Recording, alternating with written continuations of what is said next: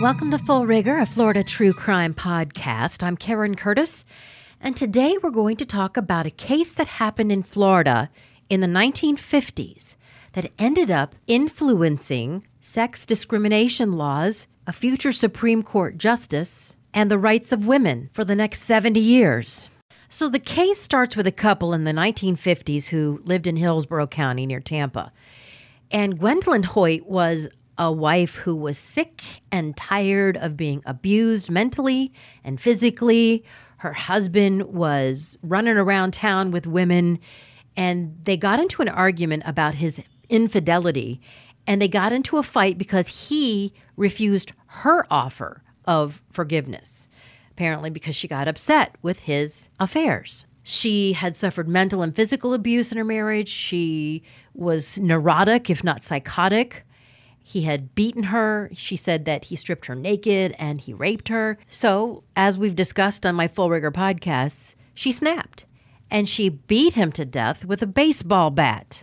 So at her second-degree murder trial in Tampa, Hoyt pleaded temporary insanity. Now, when Gwendolyn Hoyt came to trial in Tampa in 1957, only 218 of the more than 46,000 women voters, yes, women could vote at that time, 19th Amendment, in Hillsborough County, had registered.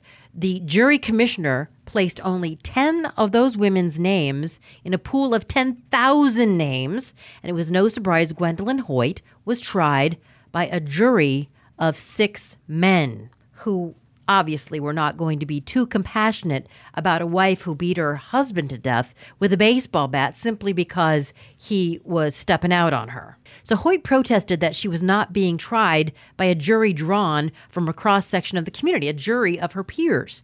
And that claim was denied by the trial judge, by the Florida Supreme Court, and in 1961 by a unanimous U.S. Supreme Court decision. They said, quote, "Women are the center of home and family life." This was Justice John Marshall Harlan. If the state of Florida wished to offer women easy excuses from jury service, it could do so. The Assistant Attorney General for the state of Florida argued if men and women are truly equal, Hoyt should have had no objection to being judged by men. Well, that kind of makes sense. And the 6-man jury deliberated for 25 minutes before finding her guilty, of course. They sentenced her to 30 years hard labor. Hoyt claimed that her all-male jury led to discrimination and unfair circumstances during her trial. At the time, Florida law provided that women could serve as jurors only if they specifically requested to be put on the jury rolls. And again, only 10 women appeared on the list of 10,000 jurors eligible to serve in Hillsborough County at the time of Hoyt's trial. So after she was found guilty, Hoyt appealed to the Florida Supreme Court, declaring that because none of the eligible women served on the jury that convicted her, she had been deprived of her 14th Amendment right to equal protection under the law. Hoyt alleged that women jurors would have better understood her plight and would therefore have acted as more reliable determiners of her temporary insanity defense than obviously the men would. So when the state Supreme Court upheld her conviction, Hoyt appealed to the U.S. Supreme Court, writing for a unanimous court. Justice Harlan began by reciting a truism of constitutional law, making it clear that women were not granted additional rights under the 14th Amendment. He said, "The right to an impartially selected jury assured by the 14th Amendment does not entitle one accused of a crime to a jury tailored to the circumstances of their particular case. It requires only that the jury be indiscriminately drawn from among those eligible in the community for jury service." Unfortunately, her jury was made up entirely of men because the state in which she was tried, Florida, virtually excluded women from jury service. So in Florida, no woman had served on a jury there until 1949. And the first woman elected to the Florida legislature introduced a bill to require women to serve. After a long debate in which opponents said they did not want their wives and sisters exposed to the embarrassment of hearing filthy evidence, a compromise bill was passed that provided that women's names would be added to the jury pool only if they went to the county courthouse and registered their willingness to be considered eligible. So the American Civil Liberties Union filed a Supreme Court brief in support of Hoyt. It was probably the first time the ACLU had filed such a brief in a sex discrimination case. And the brief was written by Dorothy Kenyon, and she was an ACLU director and had been one of the first women to graduate from New York University Law School. And she was idolized by Ruth Bader Ginsburg. She spent decades fighting for equal jury service for women in New York. The developments in the case were followed closely by Kenyon's close friend and colleague, the African-American lawyer Polly Murray, who decided to go to law school in part over her fury over white juries convicting black men. So on the first day of her confirmation hearings as a Supreme Court justice, Ruth Bader Ginsburg told the story of Gwendolyn Hoyt, who was convicted again in 1957 of the murder of her husband by an all-male jury. But before Kenyon died, Ruth Bader Ginsburg had begun to work on the ACLU's Women's Rights Project, and the project was committed to persuading the Supreme Court to reverse its decisions on 3 major 20th century cases that had sustained sex discrimination, and one of those was Hoyt. Gwendolyn Hoyt, of course, had been released by then from prison. She was living a quiet and exemplary life in her hometown of Tampa at the time. And when Ginsburg completed writing the brief for Reed versus Reed in 1971, in which she was to persuade the Supreme Court to rule for the first time that arbitrary discrimination on the basis of gender, or the basis of sex, was a denial of equal treatment under the law.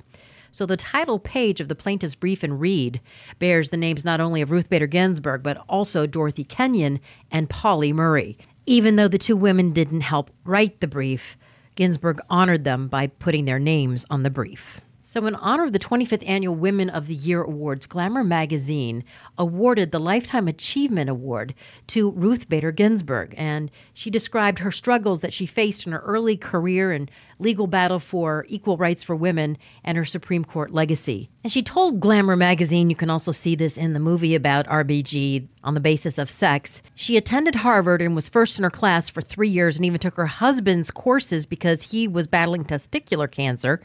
And then he got a job as a tax attorney in New York. So her last year of law school, Harvard would not give her an honorary degree. She finished her last year of law school at Columbia in New York. So apparently Ruth could not get a job. She was turned down like 15 times. Her husband had no problem.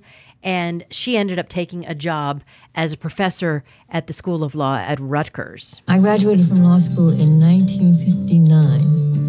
There were no anti-discrimination laws, and employers were upfront that they did not want a woman. And even if they would risk taking a chance on a woman, they surely would not take a chance on a mother with a 4-year-old child. My object and the object of the women in my class was to get a job. And that was no mean feat. And this audio is coming from her interview with Glamour magazine, which again honored her with the Lifetime Achievement Award for their 25th Annual Women of the Year Awards. And at the time, Ruth Bader Ginsburg saw the discrimination on the basis of sex as the same as discrimination on the basis of skin color. Judges understood by that time that racial discrimination was odious, but they thought that laws discriminating against women were for the women's own protection. So my job was to let the court see that these classifications more often put women not on a pedestal, but in a cage. So a tax case that was brought to Ruth's attention by her tax attorney husband, Martin, was about a non-divorced single bachelor who was taking care of his mother, and he took a tax deduction, which at the time could only be taken by women or divorced men. So in 1970, Martin, her husband, brings Moritz v. Commissioner, a tax law case, to Ruth's attention. And Charles Moritz, he's from Denver, and he had to hire a nurse to help him care for his aging mother so he could continue to work. And he was denied the tax deduction for the nursing care because at the time, Section 214 of the Internal Revenue Code specifically limited the deduction to a woman, a widower, or a divorcee, or a husband whose wife is incapacitated or institutionalized, but not to a man who's never been married. And the court ruled that Moritz, a man who had never been married, did not qualify for the deduction. Well, the whole thing went all the way to the appellate court, and that's where Ruth and her husband actually argued this case. and they ended up ruling in Ruth's favor, and a woman's rights attorney and future Supreme Court justice was born, and paving the way and setting precedent for future sex discrimination cases that would make their way to the U.S. Supreme Court. Now, the case that went all the way to the U.S. Supreme Court was Reed versus Reed, and it was an equal protection case in the United States in which the Supreme Court ruled that the administrators of estates cannot be named in a way that discriminates between the sexes. There were a whole bunch of laws that discriminated between the sexes at the time. Now, the Idaho Probate Code specified that males must be preferred to females in appointing administrators of estates. Now, don't worry your pretty little head about numbers. Men are better at numbers. We'll let the men handle the estate. I remember distinctly in middle school 2 events that happened to me in the 70s. I am nowhere near what RBG did for women, but I did my own little thing. First of all, we had an indoor pool. I was in Michigan, in Rochester, Michigan, actually the same town that Madonna grew up in. And I had really short hair. I had a pixie cut. And at the time, because I was a girl, I had to wear a bathing cap in the pool. And there was a kid in my class, a boy, who had shoulder-length hair. And he did not have to wear a bathing cap, because he was a boy. But he had really long hair, which would clog the drain. My hair was an inch long, and I had to wear a bathing cap. So I protested. Also, the drafting class. I wanted to take it, but it was only available for boys. So I huffed and I puffed, and I went to the principal, and I got into the drafting class. I was the only girl, designed a car and made one. My car had 3 wheels, and it was made out of balsa and promptly crashed. I really enjoyed it. It was fun. And so I felt that I was breaking some ground. And then finally, in 1980, when Jimmy Carter reinstituted the draft with the Carter Doctrine, I actually was upset because it was only for males born in the year of 1962. Well, I was a female born in the year of 1962. So at the time, I felt very strongly that I would like to represent my country, even though I was a female, that I had the right to do that. So I signed up and then promptly went off to college at the University of Hawaii. Well, a couple months later, I knock on the door. My mom opens it there in Michigan, and a draft sergeant is standing there asking for Karen Curtis, who signed up for the draft. And my mother said, "Oh, my God, she's now at college. Disregard." Anyway, the things I did are very small in comparison to what RBG did, but at the time, I think all women were fighting for their rights.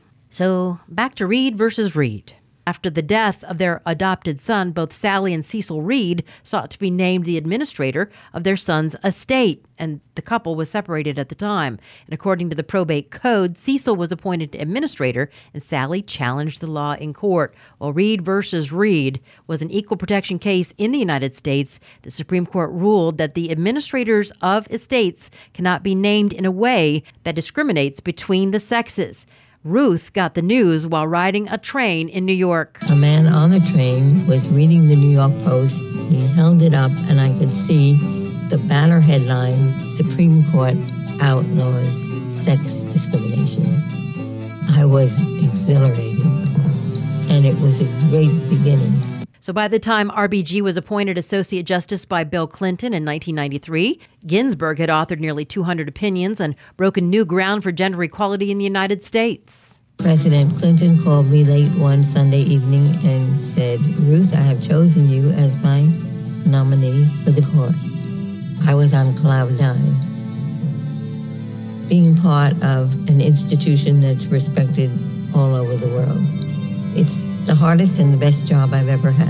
And I'm sure at the time she didn't ask Bill Clinton about his treatment of women and whether or not he had raped anybody or sexually abused anybody or possibly had had an affair with an intern. But anyway, Ruth is indomitable. She is a total tiger on the Supreme Court, and she probably was fully expecting Hillary Clinton to win the presidency in 2016, and she could have retired, but no, Donald Trump did. So in order to keep the court balanced between liberal and conservative, she has to stay on the court, and she remains there. And at the age of 87, she has fallen, broken her ribs. She's had pancreatic cancer. She's had a tumor removed from her lung. She is amazing. She keeps on going. You have to give her credit. She is one strong, iron-willed woman.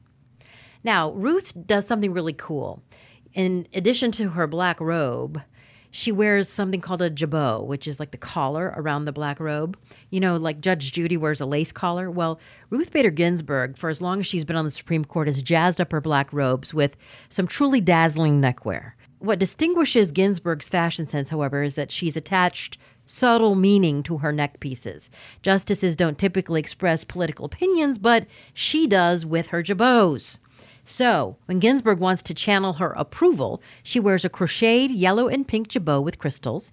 And she says, when I'm announcing the opinion for the court, this is the collar I wear. She says the piece was a gift from her law clerks. So it's one of her special favorite jabots that she wears. Now, Ginsburg wears her notorious dissenting collar whenever she likes to communicate her condemnation. The day after Trump's election, she wore it to sit on the bench, even though the court didn't issue any decisions that day. It's kind of metallic and pointy looking, and she says she selected this particular jabot to express disagreement because it looks fitting for dissent, and it's become so popular among RBG fans that you can even buy it online for $35, a similar one.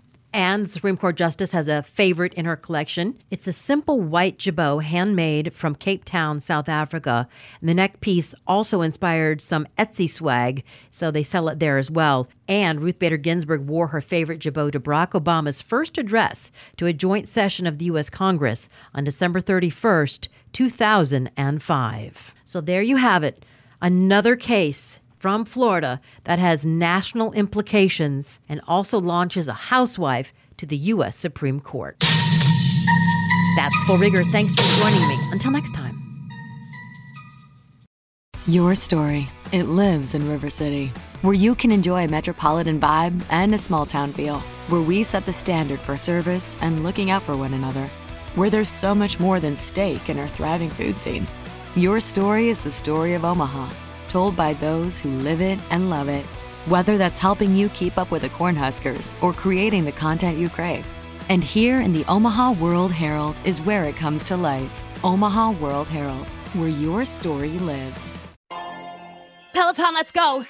This holiday, with the right music and the right motivation from world-class instructors, we're gonna pick it up a notch. It's the holiday season. You might just surprise yourself with what you're capable of. Work out to thousands of live and on-demand classes, from running to cycling to yoga. Try Peloton risk-free with a 30-day home trial.